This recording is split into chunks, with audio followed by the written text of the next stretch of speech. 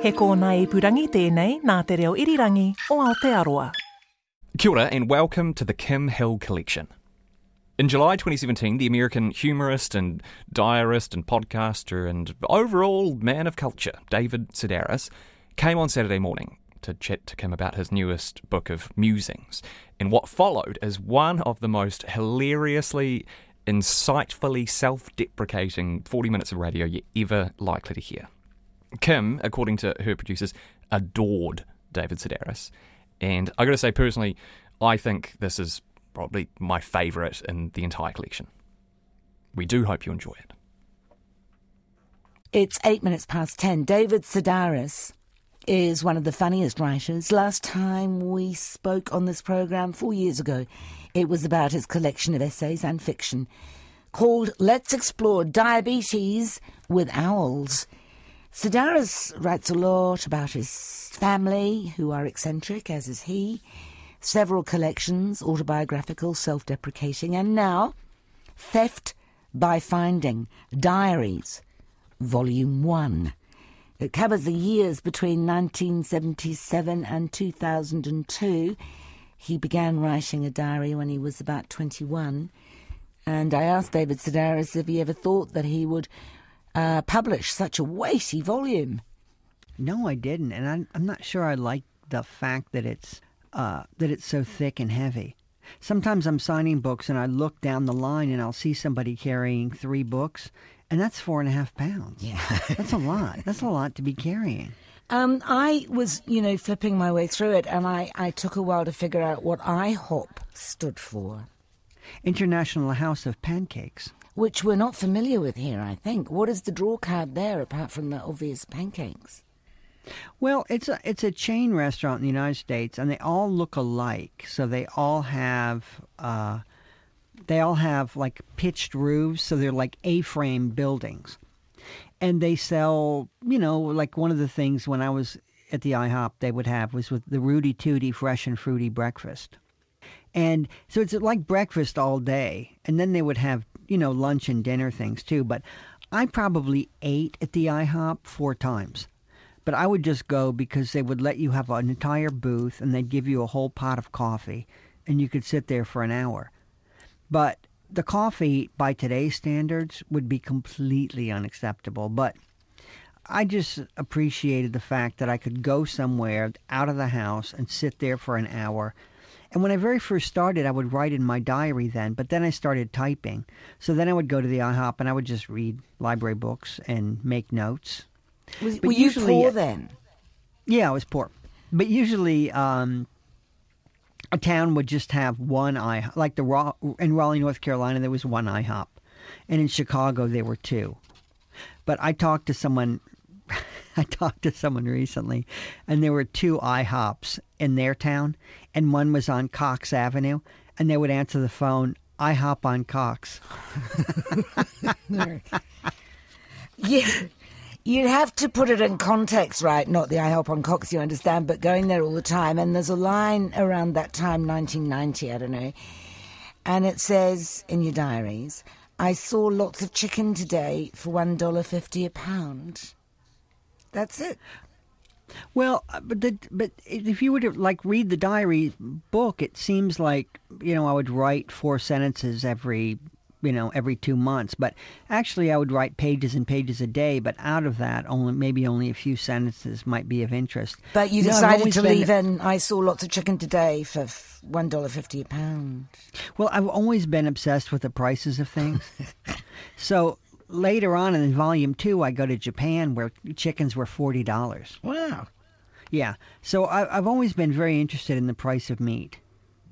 When you first met Hugh, I'm going at random through these diaries now. Sure. When you first met Hugh, the man you've lived with for 200 years now, 26 years, right?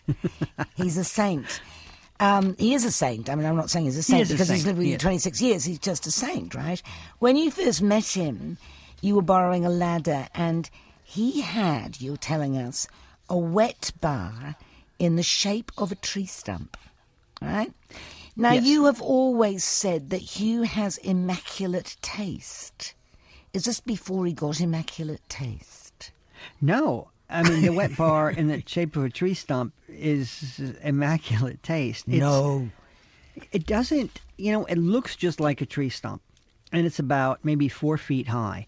And the top of it opens, and then there are drawers in the front of it. But it's not a tree stump. It's made out of wood, but it's not an actual tree stump. It's just made out of wood. We still have it. It's one of those pieces of furniture. We moved it to France when we moved to France, and then we moved it to England when we moved to England. And do people say, good Lord, you have a wet bar in the shape of a tree stump? No, you know what they say? What? How much can I buy that from you for? Really? Yeah. No, it's magnificent. Goodness me. It's a really great piece of furniture. And it's never, like most things, it seems like, you buy something and you think, oh, I'm going to love this forever. And about 5 years later, you're ready to get rid of it. Not the bar in the shape of a tree stump. It's a keeper. I can't tell. I cannot tell whether you're serious or not. Okay. I'm serious. Next question. Why did you wear a stadium pal in a bookstore? Well, I had an editor at the time who told me about it. And then as a joke, he gave it to me. And I thought, I'm going to try it. You need to explain what it is, right? Well, the ads for the stadium pal, the ad, there was a fellow who went to Mardi Gras in New Orleans, and he's boasting, I didn't have to stand in line to use the toilet once, because he just went in his pants, right? It's an external catheter. So it's a condom type thing that you fit over your penis. And then coming from that is a rubber tube, and it runs down your leg, and the urine collects in what's called the freedom leg bag, which you attach to your calf. So I thought, sold, and I'll wear it. And I was on a book tour, and I just wanted to see what it was like to pee in my pants in front of a room full of people who wouldn't know that I was doing it. And the first thing was, it's hard to pee and talk at the same time. So I had to wait for Q&A, and then someone would ask a question, and I'd go, and kind of nod my head and pee then. But then I had a piping hot bag of urine strapped to my calf. And that was disconcerting. And I smelled like a nursing home. They never mentioned that in the ad. You just used it the once then? Yeah, I just used it. And taking it off, oh my goodness. I think that would be considered a bris in certain cultures, I think. A what? A what? A bris. What is that? It's like a circumcision. Oh. I mean, it's a self-adhesive condom. And just taking that off, I mean, a lot of skin came off with it. Good Lord. Yeah. I can't believe this. Maybe I've led a sheltered life or I don't go to enough stadia or something, but I've never heard of such a thing. Well, now someone told me they make them for women, and somebody was telling me the other day she used one, and it's called You Go Girl. I imagine that they would be very useful for people who are addicted to the pokey machines. You know how you can't leave a pokey machine? Yeah. For fear that it might give you the big win while you're in the toilet. You know what? I think you're absolutely right, because when I go to casinos and I see those people, you're right. And because they're so superstitious, too, and they don't want to leave their machine. Yeah, you're right. Do you go to casinos very often? When I do shows in Las Vegas, maybe every year and a half, but I don't care about gambling. I went to twice I made myself do it, but just to see what it was like. It doesn't really, I'm not tempted by it. It's not my addiction. You know, most people who keep diaries, and I know that you're different, obviously, but I don't know whether that's true, actually. All I know is that at New Year, I burnt all mine. Can I tell you what your problem was? What? You read through them too soon. Hello? I'm 100. But most people, they'll start to keep a diary, and then they'll read over it like a week later, and they'll say, oh, this is rubbish. Lord, no. Mine are older than yours. Mine go back way before yours. Really? Yes. Well, you know what? Maybe it is. You were writing about your feelings. Were you doing that? Well, now we have the problem here. Yes, I was, and it was terrible. Yeah. You didn't write about your feelings, or did you cut them all out for the book? I never wrote about my feelings. I never really cared about my feelings, or else I guess I I knew that they were so subject to change. But what I tend to write about are things that I see and things that I overhear. Yeah. So if you're going to write about a conversation that you overheard people at the next table having, then when you read that over 40 years down the line, there's nothing to be embarrassed about. No, you're quite right. I kept the wrong sort of diary is my problem. Yeah. Ah. No, a lot of people have your problem. They just write about their emotions. I was remembering you saying that you would never marry Hugh, the saintly Hugh. But then for tax purposes, you considered it, right? Yeah, but we're not married. Okay, not even for tax purposes. You worked on him, though.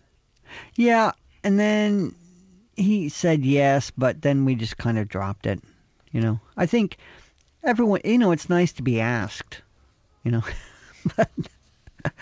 but I didn't really, I don't know, I don't want to say that I'm married, No. I don't want to, it's great that gay people got the right to get married, and I think that's great, and, obviously but I just never wanted to be, it never meant anything to me to be married, especially when you get old, because it's not like, oh, I need that security, or it's not like, after a certain age, I'll put up with anything, just so long as I don't ever have to be single again. Oh, really?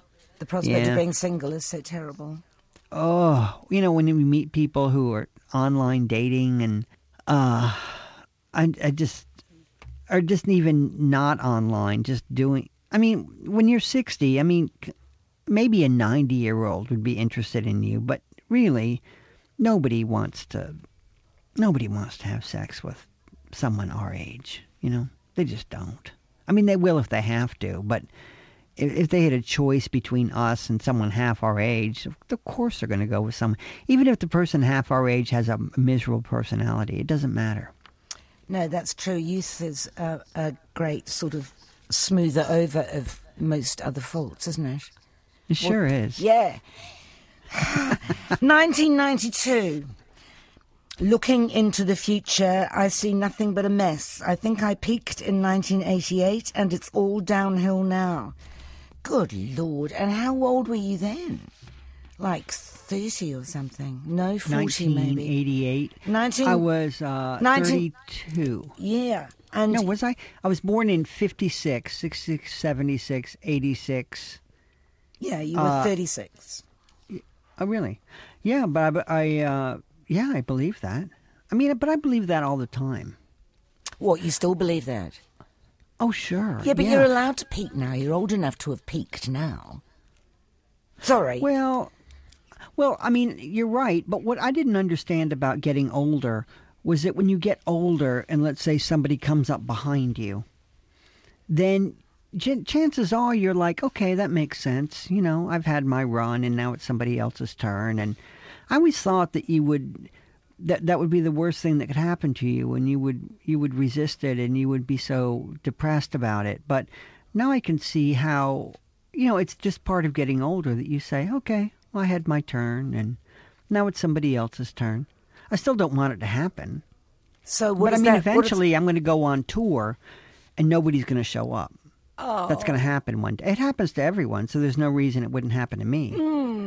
But I'm going to cry. I don't think it's going to happen to you because you're you. It's not like you play the guitar and your fingers get arthritic. You're always going to be able to do you, aren't you? Yeah, but the same way as you're just doing the Chinese thing of bad grain. Of what? Well, you know how the Chinese, if they have a great harvest, they don't want the gods to punish them because they've been too lucky, and so they go bad grain. Oh, I didn't know that. Yeah, that's what I'm doing. Yeah. I love your descriptions of your sister Amy's outrageous public embarrassments. Give me a small sample. Oh, she's always been really good that way. In a story once, I had it. She was on a subway train and there weren't that many people in the car. It was in Chicago, and she got off the subway train and said, "See you later, David. Good luck beating that rape charge." And then you're just there. The doors closed behind her, And you want to look around to people and say, that's my sister, and she was just kidding. But that just makes you look more guilty. Yep. So, no, she's always been really good at that. Always been really good at just destroying you in public. And she came upon Hugh in a restaurant one day and she shouted, "Here you are, and me with the baby waiting in the car, and wine, you're drinking wine. I hate being your sponsor sometimes." She's great. No, she really is. She's really good at that. And then she was with my mother in a store one time and said, "I think that's great they gave you your license back so soon after that drunk driving incident." Which was a bit close to the bone, having just read the essay about your mother in the New Yorker, where, I mean, as far as I know, for the first time, you say my mother was an alcoholic.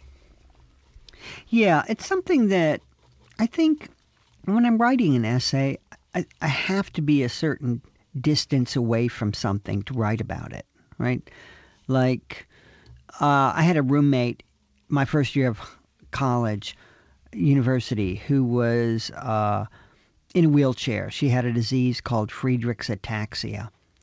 And I was able to write about that in 1992. I was able to write about it, which was maybe I'd last seen her in like 1977, right? So in 1992, I was able to write about it. Sometimes there are things that I can write about that week or 2 weeks later, but sometimes it takes 26 years to write about something. I think I just had to get that far away from it and just be grown up enough about it to write about it in a way that wasn't a poor me way and wasn't a judgmental way. Could you have written it? Because, I mean, it's certainly a very grown-up essay, and a lot of people who write about their alcoholic parents are angry and, yes, judgmental.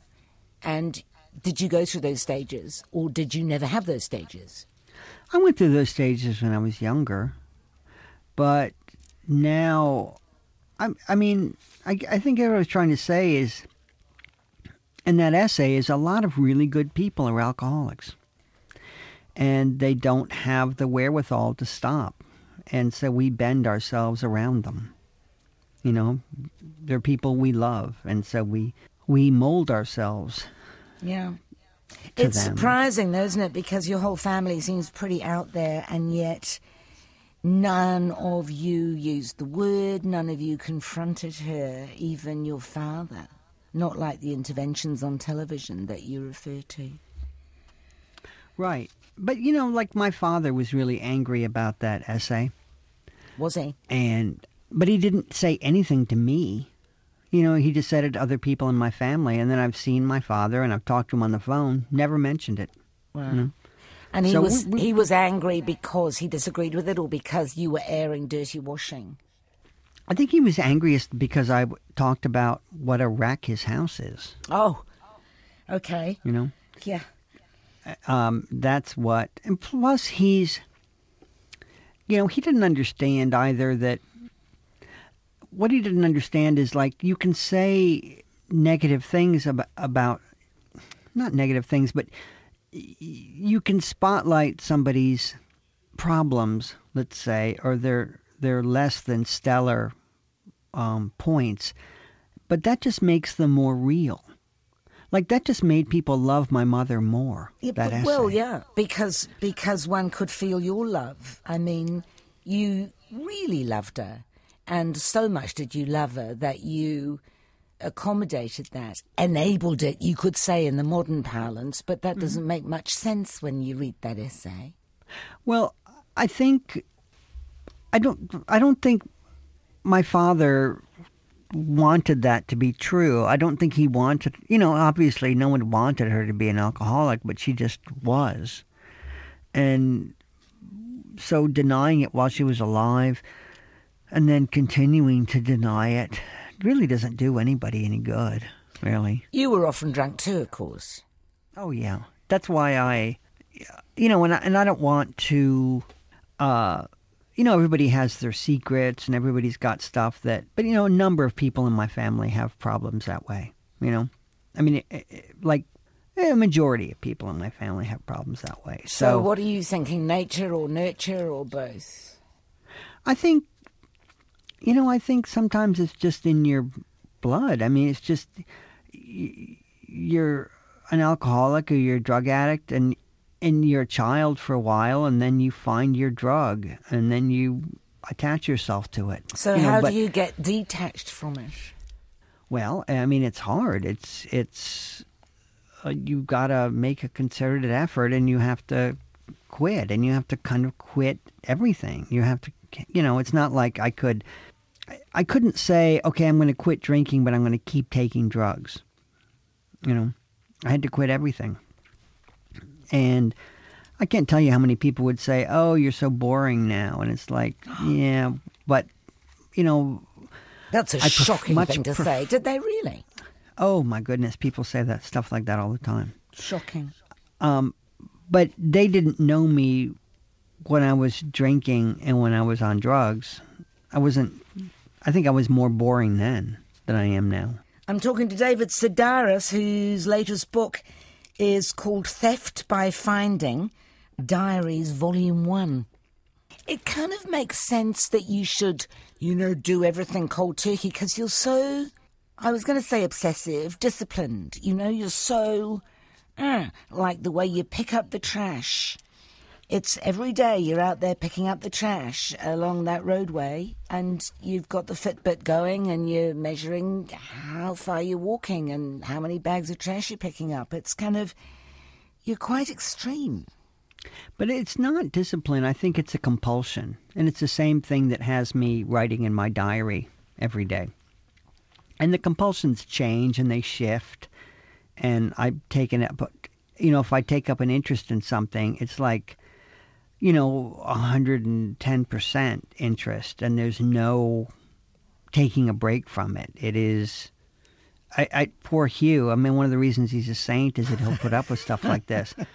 But, whenever I go to another country, say, like I went to Sweden, so then I have to spend a month learning Swedish, every day. I have to put stickers. I have to put notes on everything that's a Swedish name for everything. I have to listen to these tapes. I have to, I have to throw myself into it. And, I'm just going to Sweden for 5 days. So how's your Swedish? Well, the Swedish was maybe about 6 or 7 years ago. I can still say some things in Swedish, but then I had to move on. Then I had to do it with Polish. And then I had to get out of the way, Polish. It's time for Romanian. So you haven't done Hungarian yet, though, have you? That's really hard. No, I haven't done Hungarian. But, the hardest was Korean. Oh my God. Nothing stuck in Korean. No? I mean, nothing. And I was really nothing. Not good morning. Everything was hard in Korean. You have a very nice entry about learning French in your diaries where you say, why write the boring phrase set for your homework of, I went to the store with a friend when, without relying on the dictionary, I can say I visited the slaughterhouse with my godfather and a small monkey. I want to ask you whether you can still say that in French. Let's see. Okay, I went, I can say... J'ai visité l'abattoir. Avec un petit singe. I went to the slaughterhouse. With my godfather and a small monkey. Oh, parrain is godfather, right? Yep. Avec mon parrain, un petit singe. Very good. And that's come in handy, I'm sure. The joke... Well, when I was looking over the diary, though, I would spend, 17 hours on my French homework. I mean, I would just... Because it was writing, and I didn't want to be a bad writer. And so trying to get your rhythm down in another language is really hard. Yeah. Or trying to make interesting conversation in French or English is another very funny bit, where you're trying to be interesting, and all you can come up with to this chap who's, got horses and villas and God knows what, is what will you eat tonight? And did your dog sleep well? In both English I and laughed French. when I read that. Did you? Do you make yourself laugh? That made me laugh because whose dog does? I know. Dog doesn't sleep well. There is a joke. There is a joke in your diary. There is a joke in your diary that I have told several times since I read it, and it must be a very old joke because I think it's in the 1980s section or even earlier. And it's the one about, and I can't tell it because this is a national radio, it's the one about the pantyhose and the man and the right. woman. Mm-hmm. Yes. I found that hilarious. Well, I liked the joke when I was reading through it about toilet paper. That made me laugh because I'd completely forgotten about it. That joke made me laugh. Is that possible? I can't remember that one. Is that possible to tell? No, Okay. That's not good for the radio Good. either. But I've always written down every joke that made me laugh. So really, in the second part of the diaries, there are so many jokes in there because I went on tour a couple of years ago, and I would ask people to tell me a joke when they got their book signed. And a lot of the jokes were like bad but I bet I got 50 top-notch jokes. Wow. And it's good to write them down. I mean, I don't know about you, but I can only ever remember one joke at a time, and the only one I know now is the one about the pantyhose, so... Well, I write them down, and then I categorize them. I have a file on my computer, and so I put the jokes into, is it a racist joke? Is it a sexist joke? Is it a knock-knock joke? Is it a clean, a joke you could tell a child? Right. And where do you tell your racist jokes these days? Well, I was asking people when I was on tour, I said, give me a gay joke. I said, I know you've got them. I know you know it. And everyone would say, no, I've never heard one. I mean, that's just not true, right? And so somebody told me a gay joke, and it is shocking. I mean, it just takes the paint off the walls, but it's a good joke. Is it? Does it make you laugh? Yeah, it made me laugh, but it's a good joke. Okay. Like sometimes something's not a good joke, and you think, that's pretty lame. Yeah. But as hard as this joke is, you got to admit, it's good. And it's a well put together joke. It's pretty hard with jokes, isn't it? Like I was in the middle of telling the pantyhose joke the other night to someone, and I thought, is this appropriate? Is there something wrong with this joke? And I couldn't really find anything wrong with it. I think it seemed okay. I mean, not to tell your grandmother, perhaps, but it wasn't. Was it sexist? I don't think it's sexist. You have to check it all now. No, I don't think so. Yeah. People tell. I mean, apart from jokes, do people tell you stuff? Do people tell you stuff wanting to get into your stories? I think so, but those are rarely the things that get into the stories. Well, because that's usually phony, isn't it? Yeah, or it's not as good as they think it is. But generally speaking, sometimes then I'll ask somebody a question, and that can lead to another question and another question. And then before you know it, they're telling you something that's remarkable. I was signing books the other day, and this woman asked me to sign a book to her goddaughter. And so I asked a couple of questions, and I learned that when the goddaughter was a child, the family convinced her that as long as she was naked, she was invisible. And they have all this video footage of her marching into the kitchen after her bedtime, completely naked, and opening the refrigerator and taking out Coca-Cola, which she wasn't allowed to drink. And they would just continue talking as if she weren't there, just to really make her believe this. And then she'd be naked, and she'd get a chair, and she'd climb up into the kitchen cabinets and get into the cookies and candy. And to me, that's not what they meant to tell me when they came up in line. No. But I can't imagine anything better. It's such a beautiful little story. It's so complete. Just, I live for things like that. She's going to have to stop doing it when she grows older, though, isn't she? Oh, she is older now. But I do kind of wonder when they... At what point? Exactly. Yeah. Maybe when she got pubic hair, they said, I hate to break it to you, but we can see you. Obsessive compulsive collection of houses and apartments, David.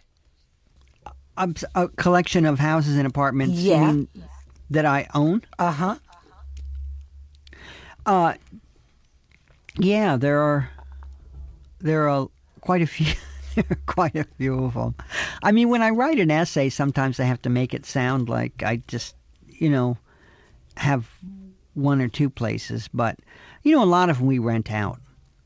It's interesting. My parents were landlords, and I never thought I would follow them. I never thought I would get involved in that. But we have 4 places that we rent out. Oh, I thought you would have them because you like moving around. So you would, duck in and out of all of them. But you can't do that if you've rented them out. No, we have other ones that we duck in and out of. Okay. So we still have 4 or 5 that we duck in and out. See what I mean? Duck in and out of. Good Lord. Well, because like we were just thinking recently in Tokyo.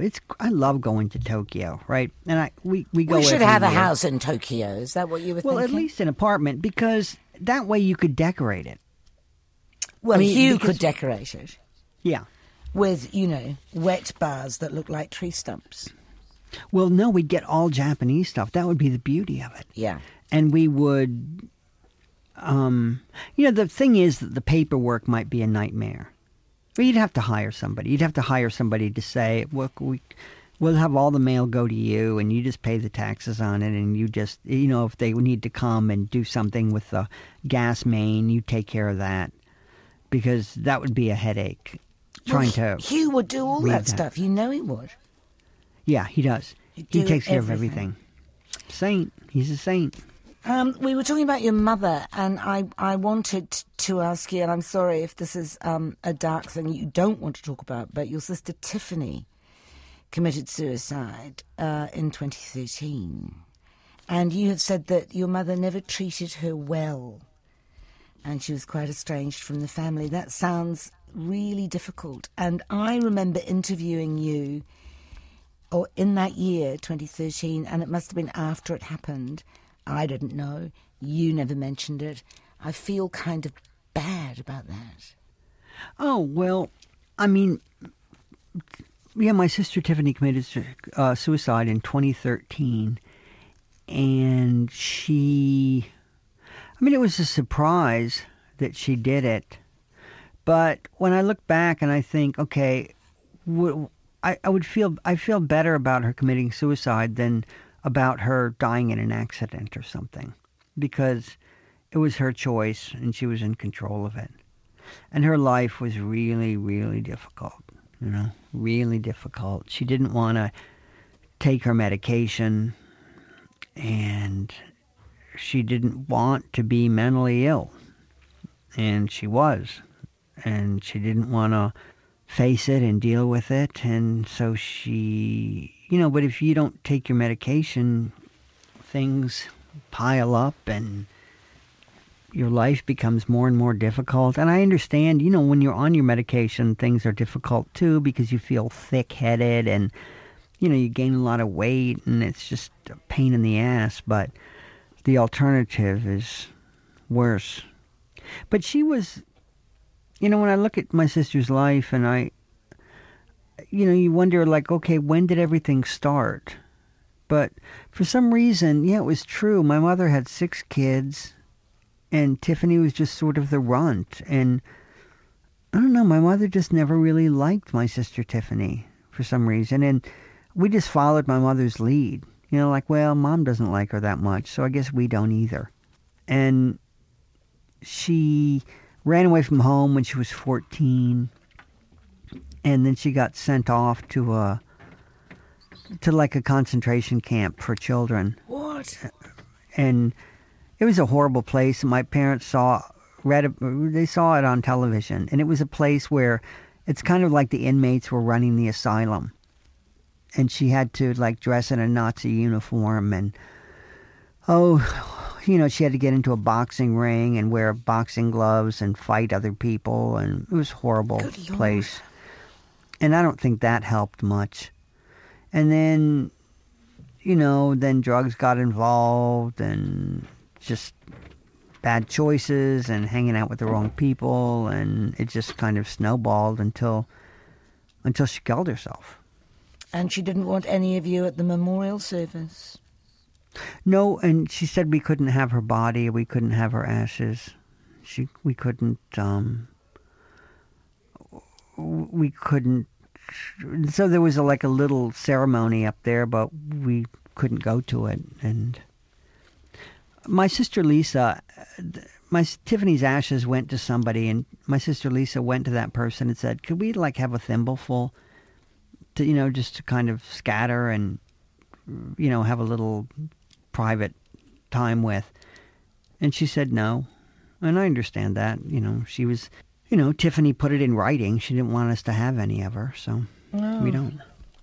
In anybody else's, and we talked about this a little earlier, in anybody else's hands, your family, your life, it could have been portrayed as very grim, and you've, I don't know how you managed to make it sad and funny at the same time. Do you know? Well, I wouldn't be interested in writing about it if it was just sad. I wouldn't be interested, because everything I write, in terms of an essay, I read out loud in front of an audience, and I don't want to get in front of an audience and just hear silence. I need to, because I'm a desperately needy person, I need to hear their laughter. So I wouldn't just write about something in a straight way. The National Geographic just approached me, and they wanted me to write about giraffes, and I guess their numbers are dwindling, and there are fewer giraffes out there than there are elephants now. And then the person who wrote me went on about giraffe mating and giraffe diet and the digestive system, and it's not the kind of writing I do. I can't imagine how you would make that funny. I wonder why they thought giraffes, David Sedaris. I have absolutely no idea. I mean, if I were going to ask me to write about an animal, I mean, it would just be an animal I could belittle, I think. No, you can't do that to giraffes. Giraffes are they're too adorable and too weird. But you're thinking about it, right? Their numbers, maybe one of the reasons that their numbers are so low is that they literally don't have a voice. They don't even make noise. I think that's wrong. I think that they might make a little noise. Oh, really? Yeah. But do you think it's just the sound of someone clearing their throat? Yeah, I think that might be the best giraffe imitation I've ever heard. I think you're the man for the job. The other thing is they can't do something. What can't they do? They can't bend down, can they? I don't know. I mean, do they ever lay down? I mean, maybe they get on all fours, but do they ever stretch out? I don't know. I mean, I could learn all this by doing the article, but I'm not going to do the article because I can't see myself reading out loud a 12-page essay about giraffes. And if I can't read it out loud, I don't want anything to do with it. Come on, you've done weirder things. I mean, it would be one thing to write about the experience of going to Africa to write about giraffes, right? So if I were going to go to Africa to write about giraffes, but I would never to write the article. I could write an article about that. But I couldn't. That's not what National Geographic, they don't want me in the story. No. They don't want the word I. No, well, that's another weird thing why they would approach you. Have you been to Africa before? I've been to Morocco and North Africa, but no, I've never been to Africa. No, well, there'd be the Swahili you'd have to learn. I met a guy on a plane a couple months ago. I'm on a plane, and there's this guy next to me, and he puts a bag of change on the seat between us. And there were euro coins, and I said, "Is that 70 American dollars in euros?" And he said, "That is exactly 70 American dollars in euros." He said, "How did you know?" And I don't know how I knew, but I just did. But he and I got to talking, and he's a doctor, and so he travels to Africa a lot to do surgery, on horribly sick people. And he said I could come with him anytime. Now that's the way to go to Africa. It was American humorist David Sedaris. His latest book is Theft by Finding, Diaries 1977 to 2002, Volume 1.